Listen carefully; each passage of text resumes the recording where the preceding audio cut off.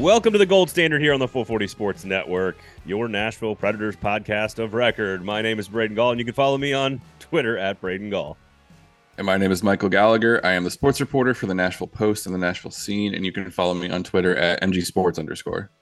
My neck hurts, Michael, from all the whiplash this team has given us this season. We will get to all of that. We do have some actual positive things to discuss, and part of the reason that this team is even in a playoff conversation or playoff race is the fact that they might have the best goaltending room in the entire NHL. We'll throw out a couple of other teams. I don't know if it's number one, but it's pretty stinking close because Kevin Lankinen was absolutely astonishingly good against Columbus this week. Since you and Gover talked on It's All Your Fault, make sure you check that out from the Nashville Scene and the Nashville Post as well.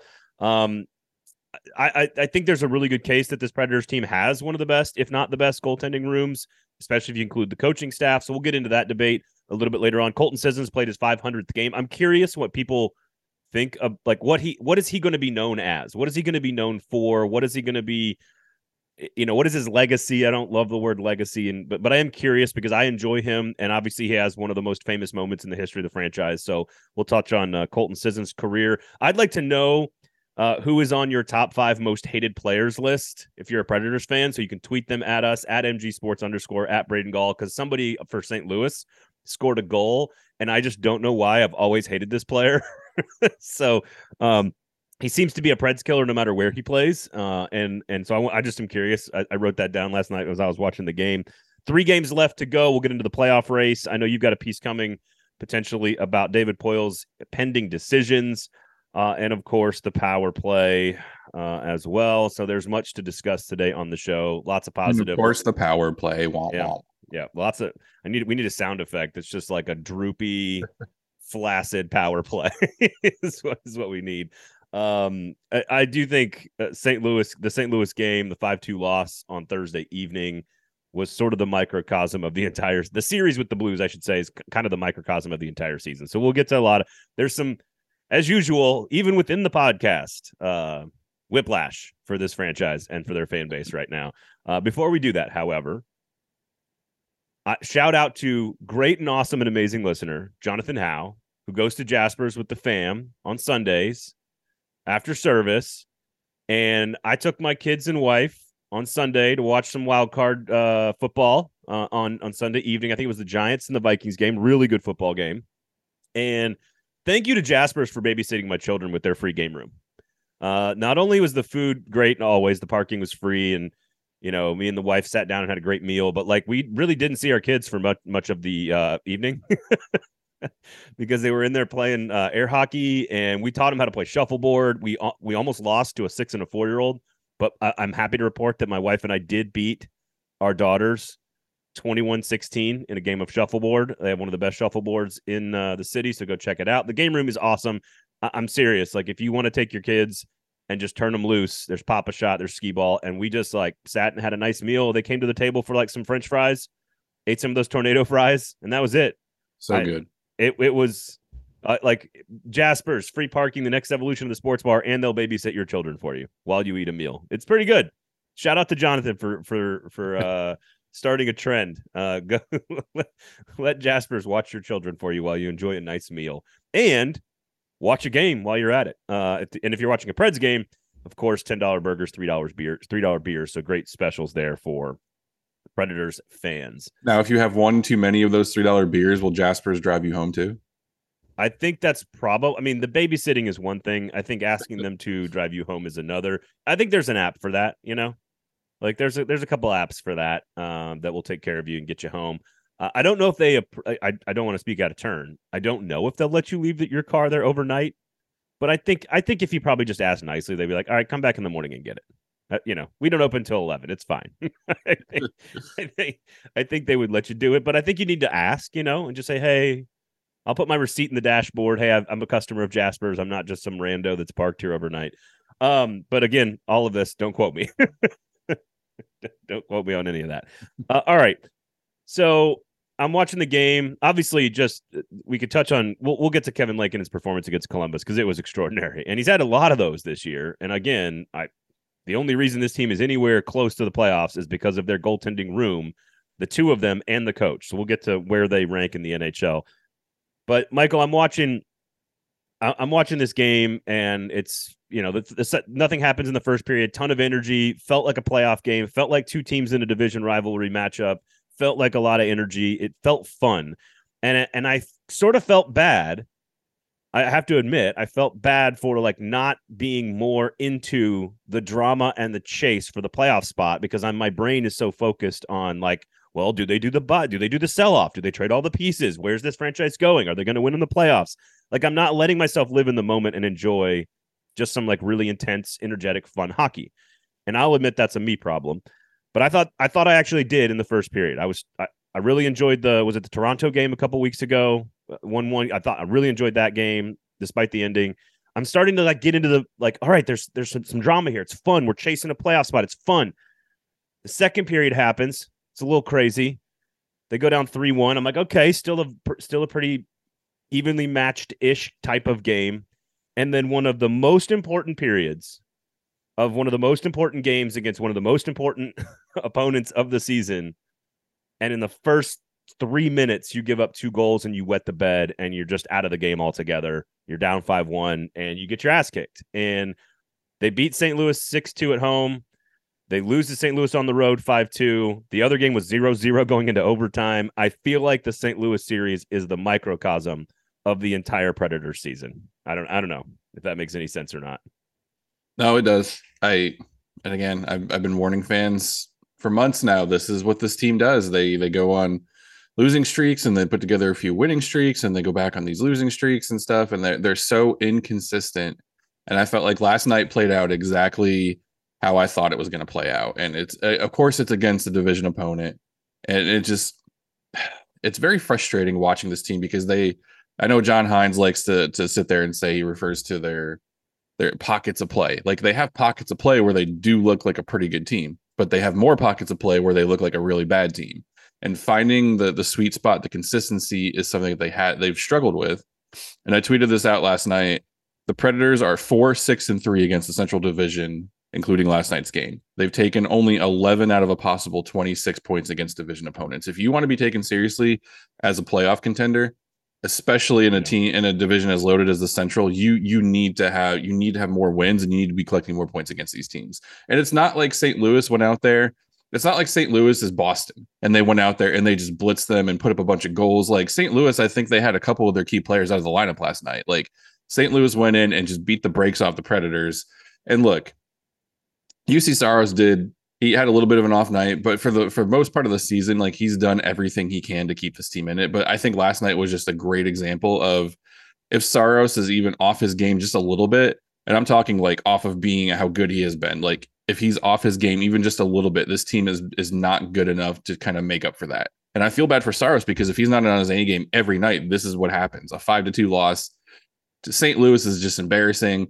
They're barely ahead of you in the standings. Like they're kind of in the same place you are, treading water. Are they a playoff team? Aren't they a playoff team? And like, you could almost understand if you got beat by like Winnipeg or Dallas, like one of the top 2 teams in the Central, right? And it's that bad. But St. Louis is not a good team. They're also, if you ask me, in my opinion, they're an average team as well. And to just, I mean, look at this. Look at the score sheet. Roman Josi and Colton Sissons had 42% of the team's shots between the two of them. Josi had 7, Sissons had 3. 2 players had 42% of your total shots. And I'm looking at Duchesne had 1 shot. Forsberg had 2. Glass didn't have any. Granlund had 1. Janot didn't have any. Johansson had 1. Like, where Niederreiter didn't have any. Where is the offense? Why is offense such a problem for this team? I don't understand it. Well, and even in the win against Columbus, you could spin it in a really big positive that Cody Glass and Yakov Trenin scored those goals. And again, the guys creating those goals, I believe, were Forsberg and Josi.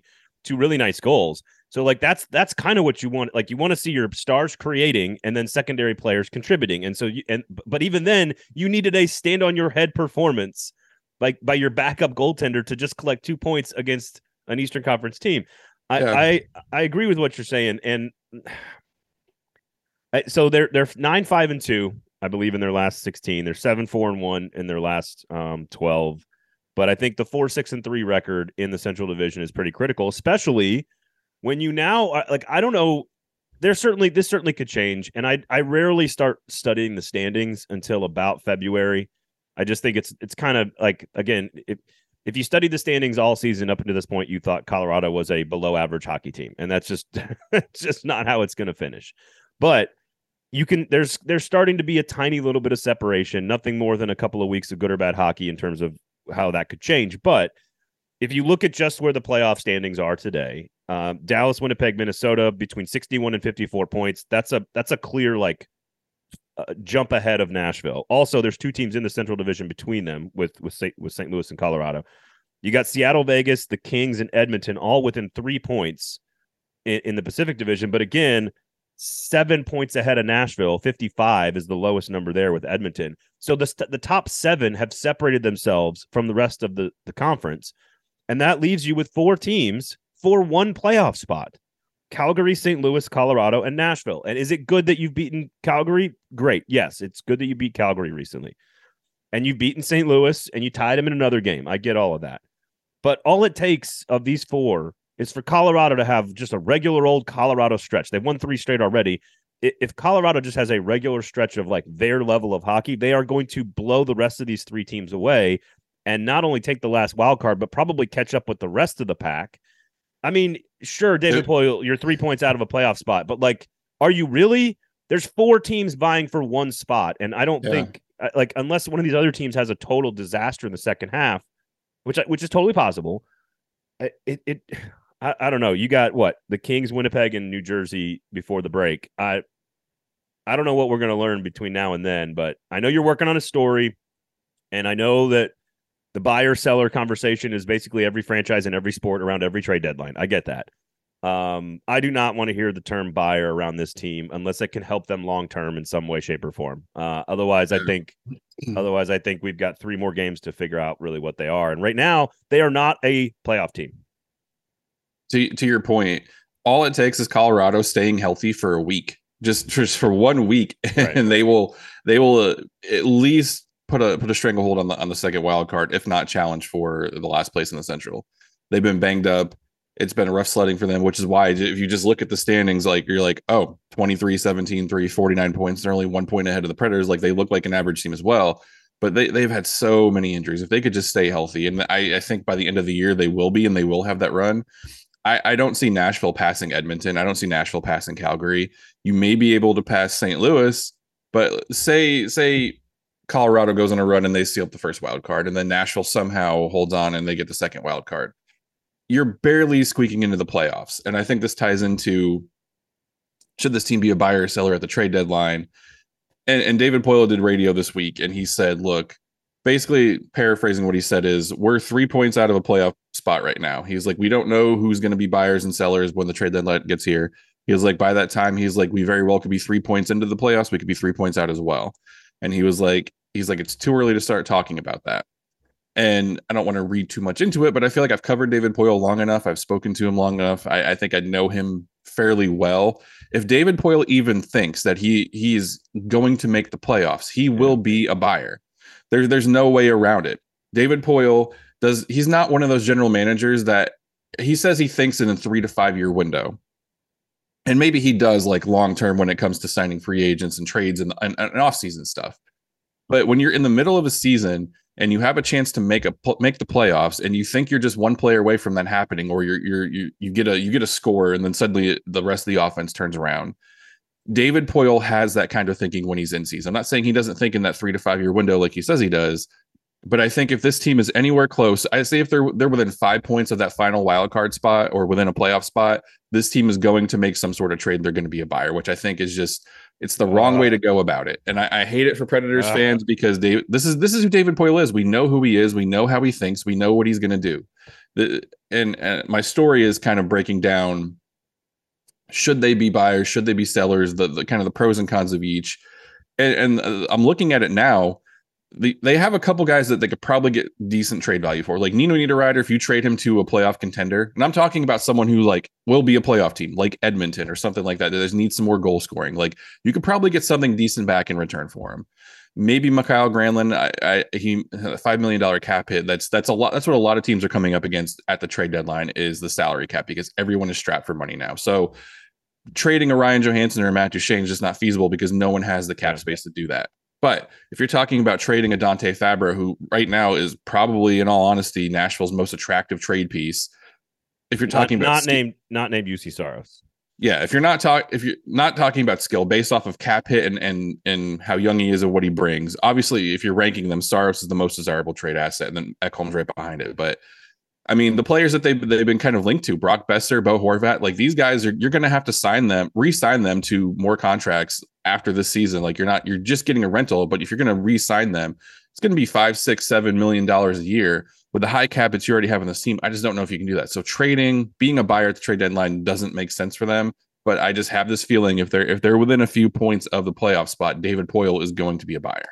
And normally I'm a fan of like what I would call nibbling around the edges at the trade deadline, which is like sort of improving your team subtly with sort of smaller moves to try to make some tweaks.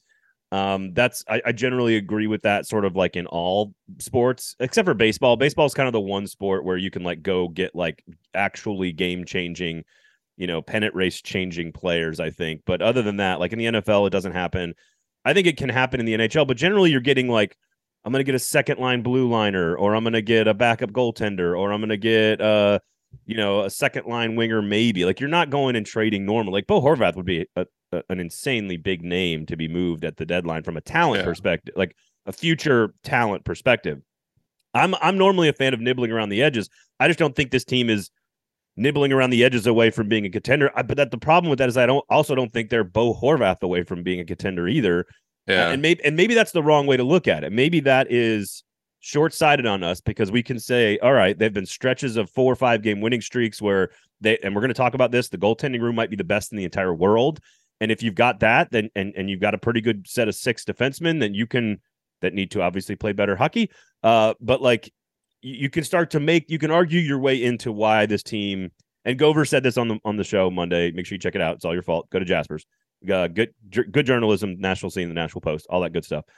That like obviously there's a track record and precedent for teams in the NHL more than any other sport for getting in at the end as like the 7 or the 8 and making runs.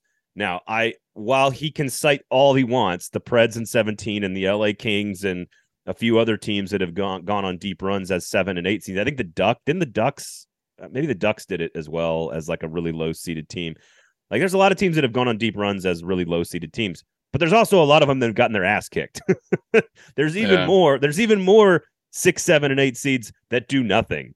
And so while I know that, the general state of play in the NHL playoffs is just get in, anything can happen.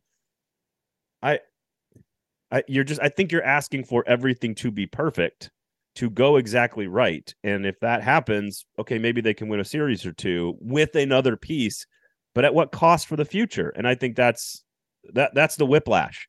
That is the whiplash that I keep getting. I mean, you're looking at next season having to re-sign Tanner Jeannot, Yakov Trenin, Dante Fabro, Alex Carrier, Kevin Lankinen, and I think there's a few others in there. I mean, those are not like essential pieces, but those are kind of like the core of your team, like the glue of your team right there.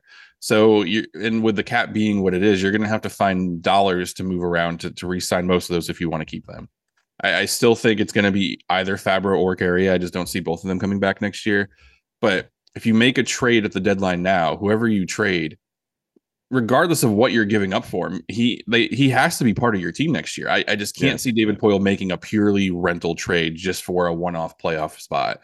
And I think the issue here is David Poile thinks that he's the 49ers and he's one Christian McCaffrey trade away from going on a run and being a favorite to win in the playoffs.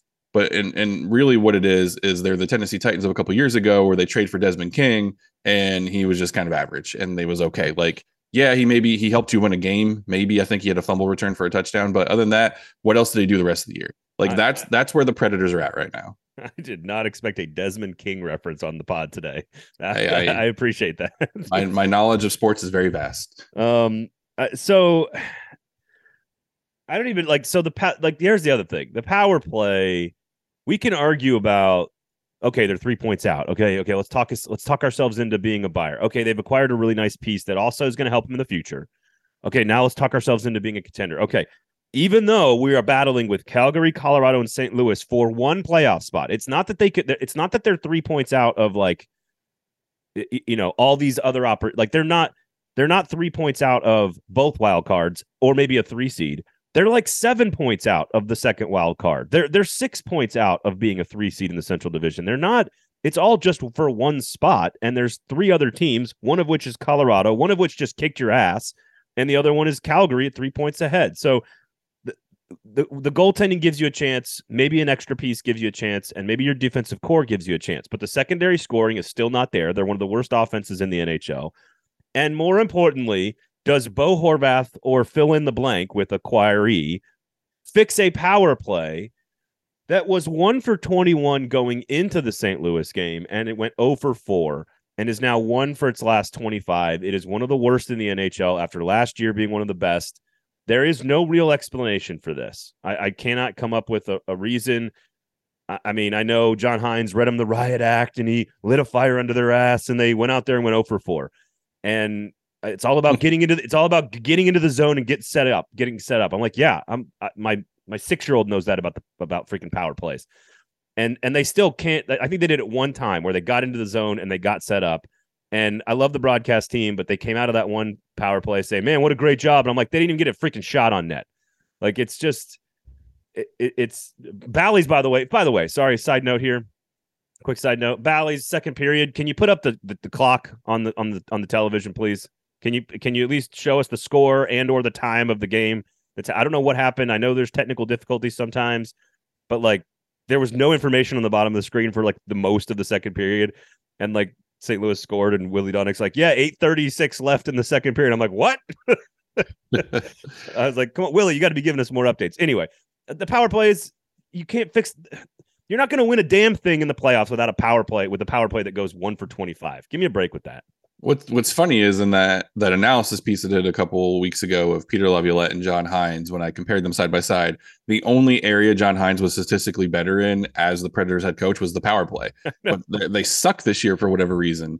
And we say it all the time. A team that has this much offensive talent with Yossi and Forsberg and Duchesne and Johansson, like all these guys, they should not be struggling as much as they are. I don't know if it's a systematic breakdown of what they're trying to do. I don't know if the players that they have can't do what the coaches are asking them to do. I don't know which coach specifically is in charge of running the power play. It's so confusing to watch a team that has so much potential offensive talent struggle as much as they do when you have a man advantage like that. You would think theoretically you could go out there on a 5-on-4 advantage and score on the power play 20% of the time at least with like decent players. In the 24-year history of the Predators, this is the 9th worst power play they've ever had, and they're just 2 percentage points away from being in the top 5 worst power plays ever in this team's history. Like I can't believe that they're not closer. they're 15.9% right now, I think.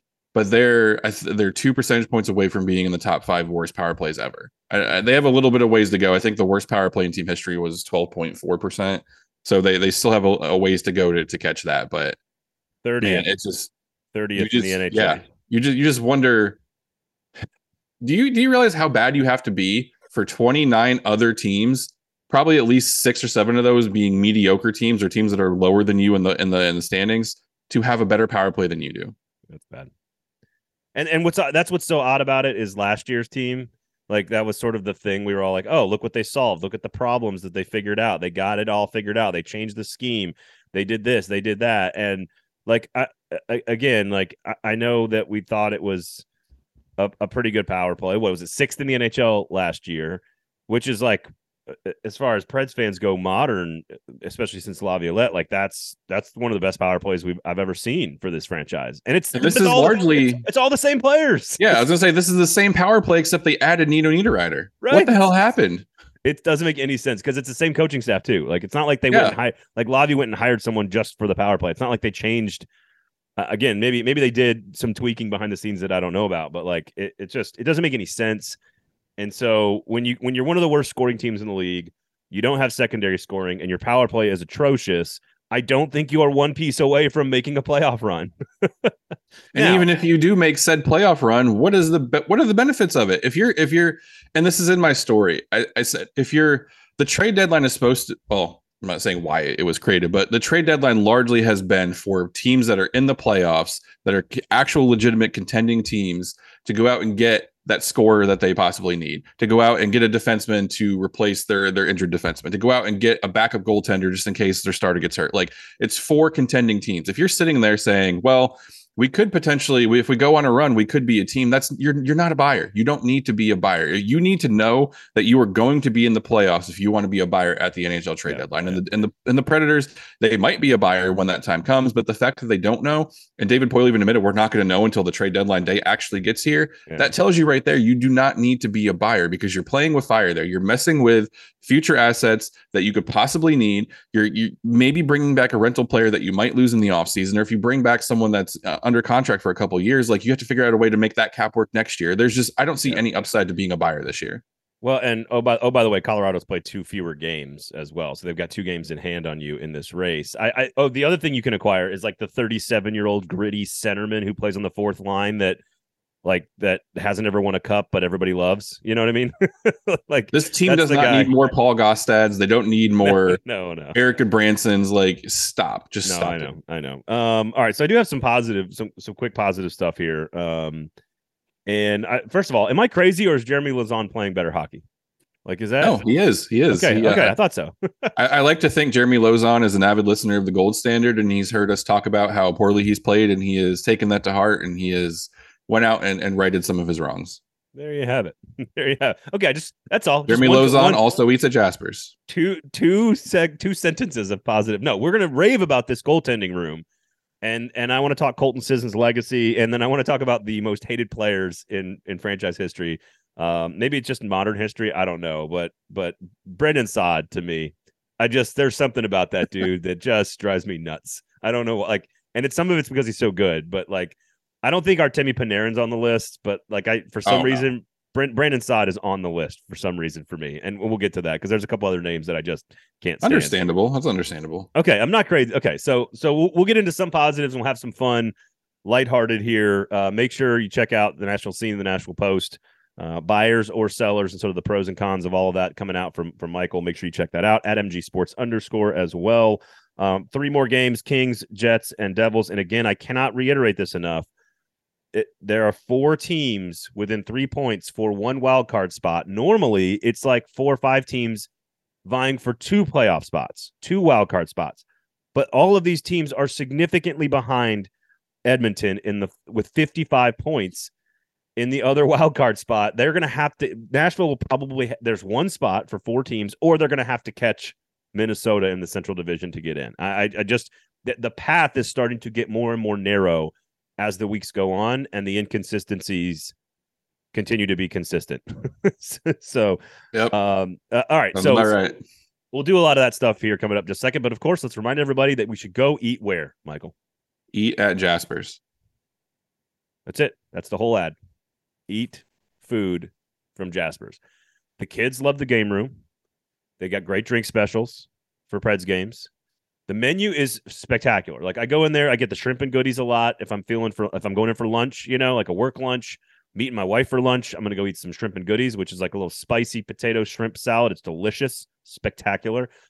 Sunday afternoon, we're watching the game. I wanted pizza, but I didn't want something that was going to crush me later on in the evening, the next day. So I get the Hippies Unite. I love that. My wife's a big pesto fan, so we get the Hippies Unite. They have 2 great.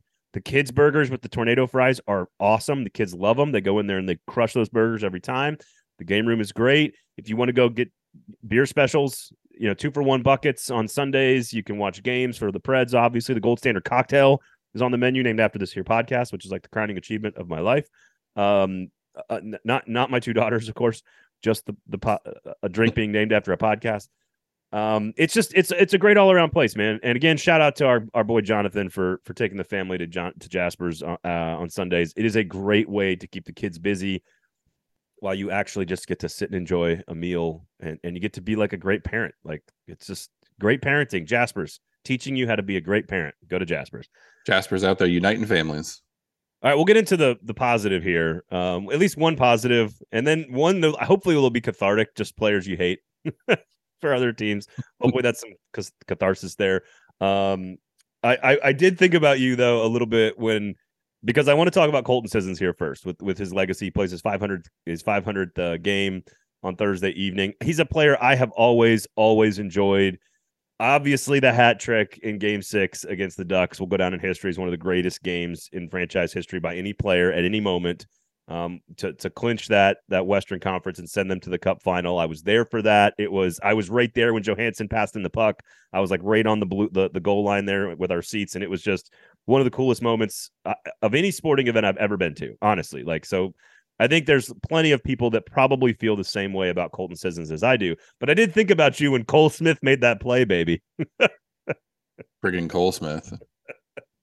It was a hell of a play. Congratulations, Cole Smith. Do you have any goals yet? No, he doesn't. No. I think there's a goaltender for the Nashville Predators that has more career goals. There is. I was just mentioning this before we hit record. Someone sent me a screenshot from Preds Reddit that says Pecorine has more career goals than Cole Smith. I see no lies. He's played a lot more games though, he's played a lot more games. No, Colton Sissons is fascinating to me. So he's 500 games. He is 73 games away. So if he were to play all of this season and all of next season, he would absolutely become he would be one of the top 10 all-time Preds in terms of games played in a Predator sweater. So he's number basically, I don't know where he's at in terms of like 11 or 12, but he's less than a season away from being a top 10 player in terms of games played. I actually I thought he would be further away. Now at his rate, it would take a few years, although he's got a lot of years on the contract. He's got 151 career points. To be top 10 all time, you only need 267. So he's only like 108 points or 117 points away, 116 points away. I'm good at math. To getting into the top 10 scoring players of all time. Now that at his rate would take him like 5 years. But I'm just curious what people are going to think about him at the end of his career. Like, what is his legacy currently? I think he's like, I don't know. He's kind of like David Legwan, but like more enjoyable. I don't know. I don't know what is Colton. How do people view Colton Sissons? I think he's been a pretty valuable player on this franchise for a decade now. I think like David Legwan, but more enjoyable is a very apt comparison. It's not that I don't enjoy David Legwan. I just felt like, oh, you're the number 2 overall pick. You should score more and take over more, and maybe that's why. I don't know. Yeah, no, I mean, I think he'll be remembered. He's not an all-time great. We're not talking about like a Roman Yossi Shea Weber type figure with the team, but I think he'll be remembered fondly, especially that hat trick against the Ducks in the Western Conference Final. I think looking back when his career is over, I think he'll be kind of like Jordan Tutu or Craig Smith, where you're like, hey, remember Jordan Tutu? And you're like, yeah, he was a pretty good player for a couple of years. Same thing with Craig Smith. Like, hey, do you remember Craig Smith? Like, I know recency effect. There's some fans that are glad Craig Smith is gone, but I think the general consensus is Craig Smith was a solid player, not necessarily like someone you're going to break down the doors for to re-sign, but you're glad he's on the team. And I feel like Colton Sissons is the exact same way. He looked like he could potentially be a 20 goal scorer in the NHL when he was in Milwaukee because he had a couple 20 goal seasons there. I think 15 goals is the most he's had in a season. I think 30. He's kind of a 15 goal, 30-point player. But he's one of those players at his best. Yeah. But he's one of those players that is more so. He's one of the more underrated players on the roster in terms of two-way playing ability. I think he's very underrated defensively. He can go out there and he can help you offensively, but I just feel like he's better suited to be kind of one of those defensive-minded forwards. Not quite as good as like Jonathan Toews or anything like that, but I think there's a reason why the Herd line was so good the last couple of years, because he was the glue that held that line together. And it worked because you had Yakov Trenin and you had Tanner Jeannot that can go out there and just beat you senseless, and Colton Sissons is just kind of holding the fort down basically. But yeah, I mean, 68 goals, 151 points, not this offensive dynamo by any means, but I think he's someone who'll be remembered as a fun player to watch. Good for the community, didn't really get in trouble, anything like that. Like, just kind of an overall, just a solid player. So when we did our episode, I don't know, it was a couple months ago about like the all-time starting lineup for Nashville Predators, like Colton Sissons was nowhere near the conversation ever. Like, I don't think David Legwan was because of the longevity and the production, but Colton Sissons was never even even in consideration for any of these lines. Now, if you were actually constructing a team, not just sort of putting your best 12 forwards out there of all time, I think then that's the case for Colton Sissons. Now, I think fans remember, like, Craig Smith is a good comp for me because, like, when you score 20 goals, you sort of have like this fans have like a certain perspective of who you are because they are attracted to goal scorers, like home run hitters, right? Like if you have a guy who hits 242, but he hits 30 home runs every year, people remember that guy more than the guy who hits like 296, with like Yeah. eight home runs, but does like all the dirty work at second base, like people don't remember those types of players as much as they remember, goal scorers, home run hitters, wide receivers instead of offensive linemen, right? Like you don't remember the players that sort of do all the things that make a team an actual team. And I think Colton Sissons has been as big a part of 8 straight playoffs. I think Colton Sissons is a huge part of that. Those are all his years. He's been on the team every one of those years. And I think this is his 9th season, and 500 games is almost top 10 in franchise history. I think he's probably going to get there and probably be 7th or 8th all time in terms of games played in the Predators sweater. He'll be a part of the Cup team. He was a big part of that run. I think he is underrated. I think he's an underrated player. I don't think people should ever hold him as like one of these elite players. Like we're not going crazy here, but like I just have always really enjoyed his game. I enjoy what he brings to the roster, the things that he does in the defensive end, the penalty kill. He can play wing if you need him to in a pinch. He came up big in big spots. Like I just think there's a lot to like about his game, and maybe I'm biased because I've always enjoyed him, but I just think I was a little surprised. I could not believe he had played 500 games. I was like, oh my god. Yeah, I mean, if this were a high school yearbook, Colton Sissons, the superlatives, he would be Most Dependable. Yeah, that's a good point. I mean, you look, the guy doesn't really get injured. He's in the lineup pretty much on a consistent basis. 2017, 18, 81 games, 75 games the year after that. 2019, 2020, 57, 54 games, but those were 2 COVID shortened seasons. So he played most of those games as well. 79 games last year, played in all 45 this year. Like he's someone that's always in the lineup. He's not really ever injured. He goes out and he does his job. He's not a goal scorer per se, but he can give you a goal or two if you need it. And I think the most underrated part of his game is he legitimately can play all 3 forward spots and he can play on all 4 lines. And if I'm building an all-time Predators team, I'm probably not like the 12 best forwards. I'm probably not putting them on there. But if I'm building a team that I want to go out and win a championship out of all the players that ever played for the Predators, you can bet your ass Colton Sissons is going to be my bottom 6. That's sort of, I think, the ultimate take there on Colton Sissons. Dependability. What does Mike Vrabel always say about the most valuable asset in the NFL is availability? Yeah. So I just think that was worth a few minutes talking about because I think he's worth it.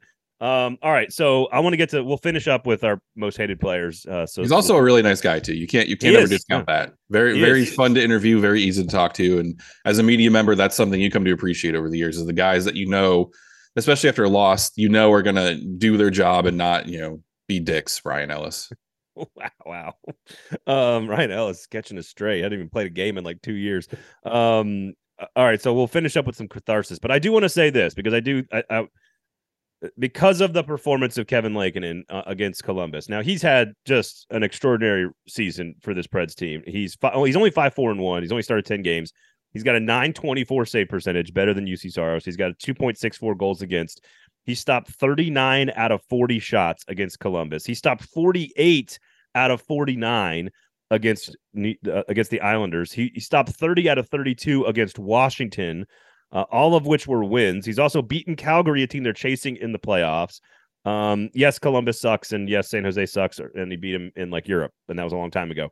But he's 3-1-1 in his last 5. He played against Vegas in the overtime loss, gave him a chance in that game, I guess, even though they gave up a bunch of goals. I just think his play has been so impressive. Last year, he's at 264 this year. He gave up 3.5 goals per game last year. He on was a bad Blackhawks team. He was 8-15-6. He had an .891 save percentage, so he's got almost a 30-point higher save percentage this year. He's played significantly better hockey this year. And if UC Saros, I've seen a lot of like midseason Vezina lists for UC Saros, and he's probably not listed generally in the top 2 or 3, but I've seen him as like number 4 on a lot of lists, as high as number 4. And so if UC Saros is among the top 4 or 5 in the NHL, Right now, you've got Linus Omark for the Boston Bruins, who's running away with the Vezina right now. You've got Darcy Kemper's up there too. Connor Hellebuck for Winnipeg. You got Ilya Sorkin for the Islanders. You got Igor Shesterkin for the Rangers. You got Jake Ottinger for Dallas, and of course you mentioned Kemper. Boston leads the NHL with a .929 save percentage because not only is Linus Ullmark putting up just insane numbers, but also the backup. Is it Swayman? Jeremy Swayman, .916 save percentage, .227. I think it's hard to argue that Boston's not the number one goaltending room in the NHL, but I think you can make the case because Saros is among the top 4 or 5, and that Lankinen is doing things like 48 of 49, 39 of 40, that kind of stuff. If he continues that the rest of the season with his ratios, I don't know why the Predators couldn't say that they have the second best goaltending room. And that does not include the top prospect, Askarov, and it doesn't include the goaltending coach that we all believe is largely responsible for this kind of stuff. Yeah, no, it's funny you bring that up because we discussed this last night, and I went through and I did my top 5 goalie tandems in the NHL, and I have it in that exact order. I have Boston number 1. I mean, Linus Ullmark is putting together an all-time season. He's 24-2-1 with a .937 save percentage, a 1.88 goals against average, and 2 shutouts. That's insane. And then you look at Jeremy Swayman, who's 11-3-3 with a .916 save percentage and a 2.27 goals against average and 1 shutout. So also very good. Yeah, it's hard to beat that, but Boston's also loaded offensively. They have a solid defensive core. Oh, and by the way, their head coach, Jim Montgomery, is the guy who I said the Predators should have hired last year when he was a free agent. All the pieces are just coming together for Boston. So yeah. Did you also think Juuso Parssinen was going to be good? Did you think he was? I did, yeah. Okay, all right. It's almost like I've been around hockey for a while and I've absorbed information. It's wild. But yeah, Boston clearly number 1, and then I think Nashville number 2, and then 3, 4, and 5. I kind of like splitting hairs, but I do have some players for that. But yeah, Nashville, Saros, and Lankinen. And when I was putting together this little top 5 list or whatever, I wasn't really taking into account wins and losses because UC Saros is 16-13-5, and he could easily have Ullmark's 24-2-1 record. Like that's how good he's played. The defense and the goal scoring has kind of let him down. But are you suggesting that Boston is a better team than Nashville? Oh, by far. Okay. So I'm interested in what you have like 3, 4, and 5 because while Connor Hellebuck is having an extraordinary season and that team I don't think with Riddick's numbers to me are a mirage. I don't think I would put Winnipeg in this conversation. I thought about it, and Connor Hellebuck is so good that I really considered it. But then I'm like, nope. I watched David Riddick suck up the joint last year. I know that this is just probably a byproduct of playing on a better team. And I know David Riddick is not this good. But one more point before moving off of Nashville, they're the only team with 2 goalies in the top 9 in save percentage in the NHL. They were Nashville as a franchise was number 2 in the NHL in team save percentage at .916 before the St. Louis game. Yeah. And now they're number 3 in the NHL. So again, number 3 in the NHL as a team in save percentage, which is the reason people and fans and anyone in the media or anyone in that organization is even thinking about the fact that this team can make the playoffs is because they have one of, if not the best goaltending room in the Western Conference, maybe for sure. And because they've got 2 goaltenders that are playing like this, a coach who's really good and a track record and a great prospect, by the way, which again doesn't matter a whole lot, but in a pinch, they needed him and he came up and I thought he did okay. I think to have that, to say to your fans, we have the best goaltending situation in our conference. Like, because again, the other contenders I would argue are the Rangers and the Islanders because you've got Sorkin and Valramov, who have both played pretty well. You've got Shesterkin and Halat, who have both played pretty well for the Rangers. Dallas is kind of like the only other one. Dallas, by the way, is now number 2 in the NHL in save percentage behind Boston, number 1 in the Western Conference with Ottinger and Wedgwood. I would take Saros and Lankinen over those 2 guys, I think. So, yeah. I mean, the best goaltending situation in the entire Western Conference and the best you can do is 11th place. It's a mystery, isn't it? Sorry, I don't. This is a positive part of the podcast. Yeah.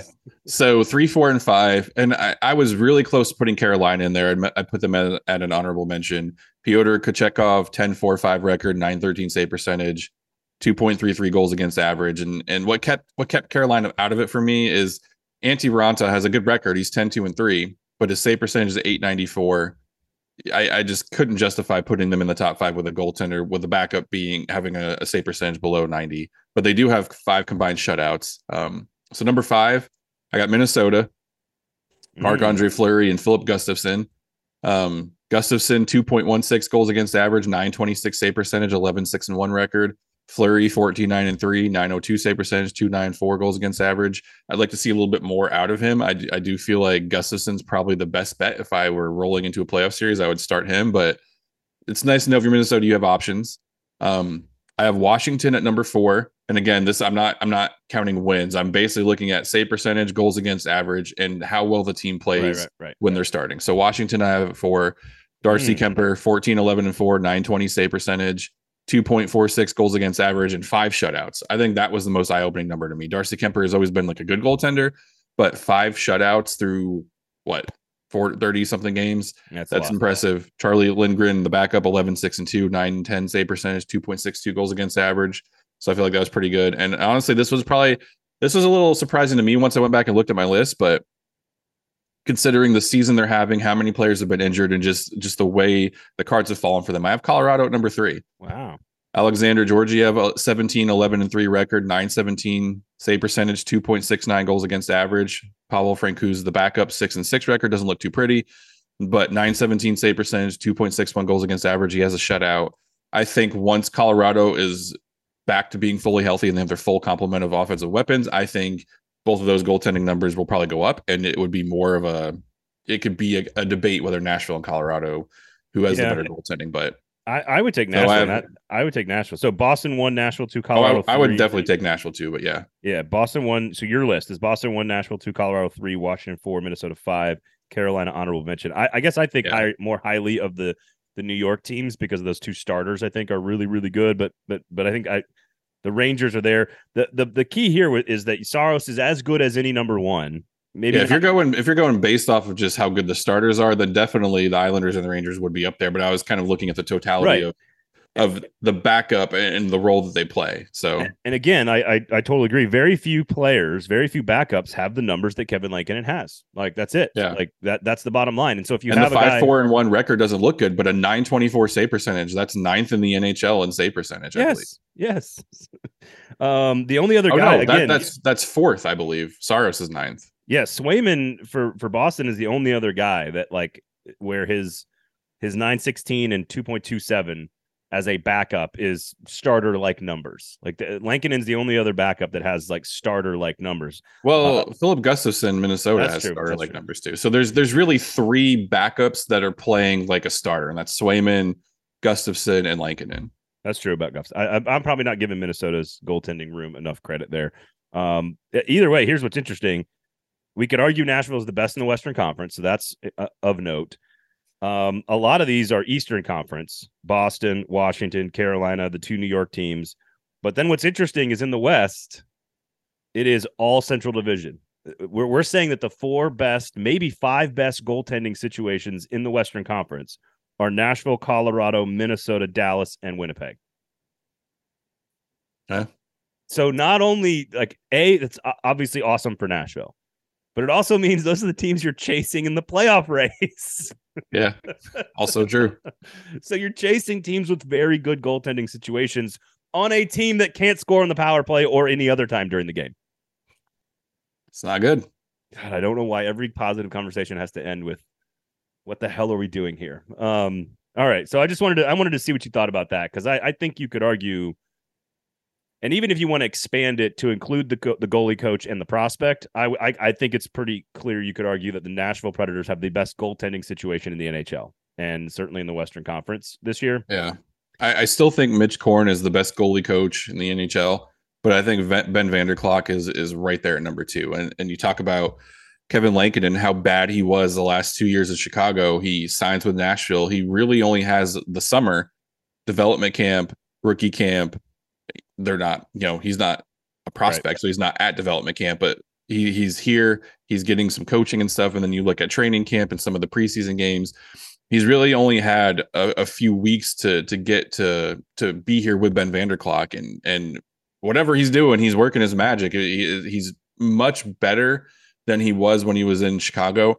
And I think just playing on a better team. We expected that from him, but we've really seen him kind of like, I would not be surprised if after this year, Kevin Lankinen signs a contract to be a starting goaltender next year because of how well he's playing this year.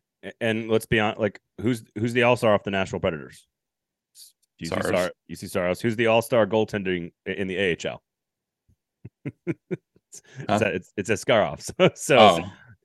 Yeah. Like these guys are they have sort of the accolades to go along with it as well, not just sort the Predators could be the most well-positioned team in goal probably for the next 15 years if they want to be. If they keep Askarov and they trade Saros, like I could definitely see that being a thing. Yep. All right, let's end with some hatred here, just to give everybody some good feels, I guess, and allow them to, because again, there's a lot of studies on this about negative. Like fans are more interested in watching their arch rival lose than their brains are actually more active when they see negative content about a team that they hate versus positive content about a team they love. There's lots of science actually behind it. So I'm trying to give some catharsis here to the fans. That is true. Fun fact: I have a degree in psychology, and my area of emphasis was sports psychology. So sport fandom, learning about all that stuff was pretty fascinating. Well, also just open up any app at any point in time and see what trends. It's normally not like like if two people go to the same party and one person's like, yeah, that was a fun party, that's not going to get any likes. If one person goes and just pans the host of the party, that's going to get a lot of it's going to get shared a lot. So it's a sad place that we live in, but it's definitely a part of the human brain. So let's have some catharsis here at the end. And the hatred does not extend, of course, to Jaspers. Go to Jaspers. Go make sure you're reading good journalism at the Nashville Scene and the Nashville Post. Make sure you're paying attention to what Gover and Michael are doing on It's All Your Fault. It's a great show. Go check it out. And if you're watching games, $10 smash burgers, $3 beers, free parking every time the Preds are on television. Maybe Bally's will put the game clock on the screen this time, the next go round. But go check out Jaspers, everybody. It truly, the game room is awesome. Like, it's so much fun. My kids had a blast. The wife had a blast. We had a great time. So go check it out. All right, top five. If I just said, if you had to put a fan hat on and you're a Predators fan, and I want y'all to give us some names here, because there's older Preds fans that have certain teams that they hate. Like there's a lot of like Nick Lidstrom, that kind of hatred of like those kind of the Detroit teams. Pavel Datsyuk for sure. There's different generations of like players that you hate. There's a lot of guys in that middle chunk of time, the Ryan Kesslers and the Corey Perrys of the world. Patrick Kane will probably be number one on my list just because of like not only who he played for, how much they won, the damage he did, but like I'm going to pair it with some really deep psychology for you, Michael. Obviously, there's the off the ice, I should say, stuff that is questionable about him and his family and his father and his behavior back home and everything. But also the fact that he could never get the U.S. team over the hump, I'm going to hold that against him. Sorry. As you should. So Patrick Kane's probably number one. Corey Perry, probably number two. I always really liked Ryan Kessler. I don't know why I guess I know why people hate him, but like Corey Perry's probably number two. Obviously with the hit against Ryan Ellis is a big, not just the series against the Ducks, but the hit against Ryan Ellis. I think Brandon Saad, like whether it's whatever team he plays for, pick a team that he plays for. That dude scores goals against the Predators maybe Leon Draisaitl scores more, I guess, Connor McDavid. But like, I cannot think of a player who has done more damage every single time I see him in an opposing sweater than Brandon Saad. I don't understand. Yeah, that was a good one too. So is he on your list? He is not. I don't have a personal vendetta against Brandon Saad. Okay, all right. He just scores a lot of goals against the Preds. That's all. So does Leon Draisaitl, but no one really boos him or hates him. Well, he's just I don't know. He's likable. That's the thing. Brandon Saad's kind of known as being a jackass. It's the fact of the matter. That's what it all comes down to. Yeah. Oh man. And like, listen, and like a lot of different, like Chicago rivalry, of course, a big part of the Kane and Taves teams that were winning. Columbus rival there to some degree. And then he plays at Colorado and St. Louis. Like he just plays at all the places we hate. He does it just to piss off the Predators fans. He's made it his career goal. He doesn't care how much money he makes or what line he plays on. He just wants to spite Predator fans. He's going to play for Dallas or Minnesota next year. And he probably will. All right, who's on your list? So my top five, I think unquestionably number one is Ryan Suter. Just Oh my God. God, it's so explain yourself. So when it's been years and years since Ryan Suter left. But if there's one thing that Predators fan I've seen from watching Predators fandom is that they don't need a reason to be petty. And when Ryan Suter comes back, regardless of whether he did the best thing for himself and his family, regardless of if he took more money, regardless of if he put himself in what he thought was the best position to win a Stanley Cup, they still hate him and they still boo him. I think that's wrong by the I personally think they should let it go because you let it you go lost is the Ryan right. Suter, but you got Roman Yossi out of it. Not saying like you traded for Roman Yossi, but because Ryan Suter left, that opened the door for Roman Yossi to play top minutes, and look where he is now. So I think Preds fans should let it go, but I understand you want to boo Ryan Suter because you feel scorned by him. So this is not necessarily how you feel. This is the names that you think are on the Preds fans list. Yes. God, okay, that's fair. Do you actually personally have the same problem with him that the fans? I think the fact that the fans still boo Ryan Suter is stupid. If you're asking for my list, me personally, number one is definitely Patrick Kane. Okay. Number two is Sidney Crosby. Number three is Corey Perry. And then I think for Predators fans, I noticed this a lot before I kind of got into sports journalism, is TJ Oshie. He was a notorious Predators killer when he was with the Blues. And it always seemed that whenever the Blues would win, somehow, some way, fucking TJ Oshie's factored into it somehow, whether he scored, whether he set up the pass to do it. So was he on Carolina when they played in the series, or was he never? I know he played at Washington as well, right? He went somewhere. I think. Did he go? I don't know. Let's look it up real quick. But yeah, no, TJ Oshie. We got the internet here. Yeah, TJ Oshie is a good player, and he's someone that just no matter what, it always seemed like he was scoring daggers against the Predators, and it's just something that I feel like, he went straight from St. Louis to Washington. Yeah, okay, maybe I'm confusing.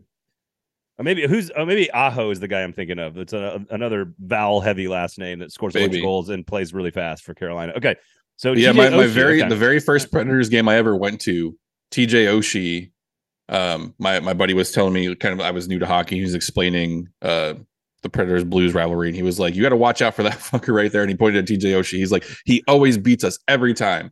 And then from that point on, I was like, "Oh, TJ Oshie, not really liked in Nashville." And then he won a cup with Barry Trotz. So yeah, so there's that. I also think if you're looking at Predators fandom, I think you got to put Jason Spezza up there too. The fact that he was a highly sought after trade piece, and he said, "No, I'm not going to Nashville because they're never going to win anything." And then they ended up beating him, and just how much fun that was for Preds fans to enjoy. I still think Jason Spezza is probably one of the top 5 most hated players in Nashville. I would add Jimmy Vesey to that list for that reason too. Like, oh yeah, I had VC up there as well. VZ just because, like, and again, it's not because like Radulov was better than VZ. I think he's turned out to be a better player for sure. VZ by a mile, but sort of the way VZ manipulated, and he didn't do anything like same thing with Suter.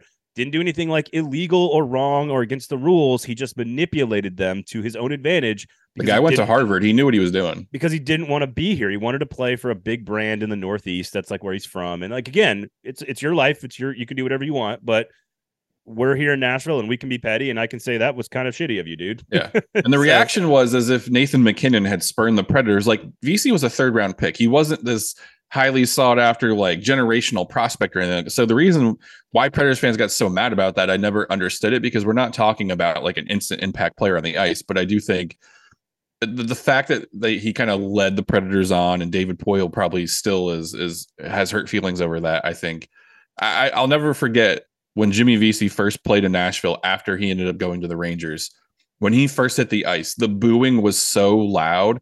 It felt like a gut punch. Like, sitting in the press box, you could feel it like in your belly. You could feel how hard those boos were. So I think Vesey's always going to be booed until he retires. Well, and he's not done a whole lot. Yeah, he's not a good player. I mean, he was solid for the Rangers. He was like a 35-point player there for a couple of years. And that's probably why I think in the early years, it was easy to hate him.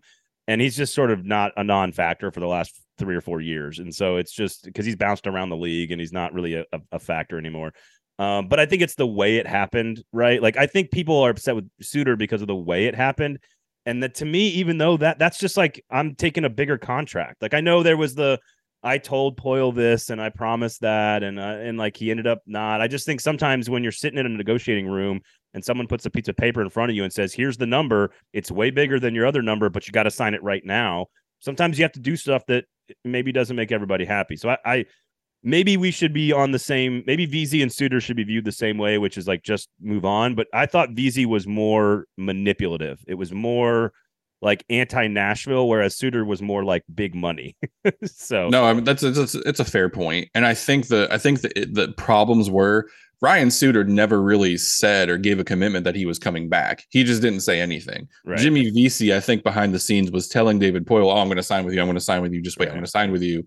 And then at the last second, he was like, "Nope, just kidding, I'm out." Is the Crosby hatred just because of the Cup final and like the PK Subban incidents and that kind of stuff, and the fact that he's so great? But like, I don't think he's a particularly hateable player. Am I? Like, he's definitely a hateable player. Okay. Sidney Crosby is kind of a jerk. I don't hate Jonathan Taves is not a hateable player at all to me. But Patrick, you just hate him because he's good and he beats your team, right? I actually love Sidney Crosby has that arrogance about him that just is off-putting to a lot of people. Okay. And I think he wasn't like before the Cup final. But I think with the PK Subban stuff, the shots he was taking at the Predators and at the fan base and stuff like that during the Cup final, that's what solidified it. And now he was already booed before that, but now every time they play Pittsburgh, Sidney Crosby gets pretty heavily booed. That's fair. My personal list would be Patrick Kane 1, probably Corey Perry 2. I could see Crosby being on the list, VZ on the list. I don't really have a problem with Ryan Kessler. There's something about Brandon Saad that just drives me nuts. And it's just like, dude, why do you like, it's kind of like TJ Oshie. It's more about on ice than anything else. Like he just always beats the Preds, always. And it doesn't matter where he's at or what he's doing. And Thursday night, yet again, Brandon, who's leading the charge on a 5-1 ass whipping? Brandon Saad. Yeah, I can see that. I think my personal list would start with Patrick Kane, and I'd probably throw Crosby in there. Corey Perry's probably number 2. Yeah. And like I said, TJ Oshie's got to be in there somewhere. It's really number 1 Patrick Kane, number 2 Patrick Kane, number 3 Corey Perry, number 4 Patrick Kane, number 5 Patrick Kane. Yeah, that's the correct order right there. Actually, maybe Poile should go acquire somebody at the deadline named Patrick Kane. Could you imagine? I know, dude. Talk about it. As if everybody didn't want him fired already. You go out and you get Patrick Kane. But I mean, you need offense. So what if he scores like 14 goals in like 30 games for the Predators? I don't know, man. I think the fans would take the wins and they would take how good it is, but they would still hate him. Yeah, so what? You take a shower after every game. It's fine. It's no big has there ever been a player that just gets unanimously booed by his own team on a nightly basis? Patrick Kane might be the first if the Predators go out and trade for him. It's like they boo him in preseason or in pregame warmups, but then they cheer the goals and then they immediately start booing again. Like, yeah, it would be a very confusing time to be a Predators fan if that happened. Yes, it would, and for us media folk, would be spectacular. Oh my gosh! All right, make sure you check out the Nashville Scene and the Nashville Post. All the great work there by not only you, Michael, but the rest of the team as well for both the Scene and the Post at MG_Sports on Twitter. You can follow him there, and we would love to hear your list. And it can be anything. This is all beauty in the eye of the beholder. If you hate Ryan Suter, that's fine. I'm not going to hate you for it. I don't get it, but I'm not going to hate you for it. But I want to see your list, top 5 most hated players on other teams that you've experienced as a Predators fan, because the reasons why are so vast and varied that you can come up with a lot of different names. So at Braden Gall, there's going to be so many people that come up with players that we didn't even think of. I know. At MG_Sports at Braden Gall at 440 Sports. Just shoot us a tweet and let us know who you hate. It'll make you feel better. We know this because it's science. Okay, it'll make you feel better to spew the hatred onto the Twitter sphere. All that great stuff. And of course, go to Jasper's as well. Have a great weekend, everybody. We'll be back next week. This has been the Gold Standard here on the 440 Sports Network.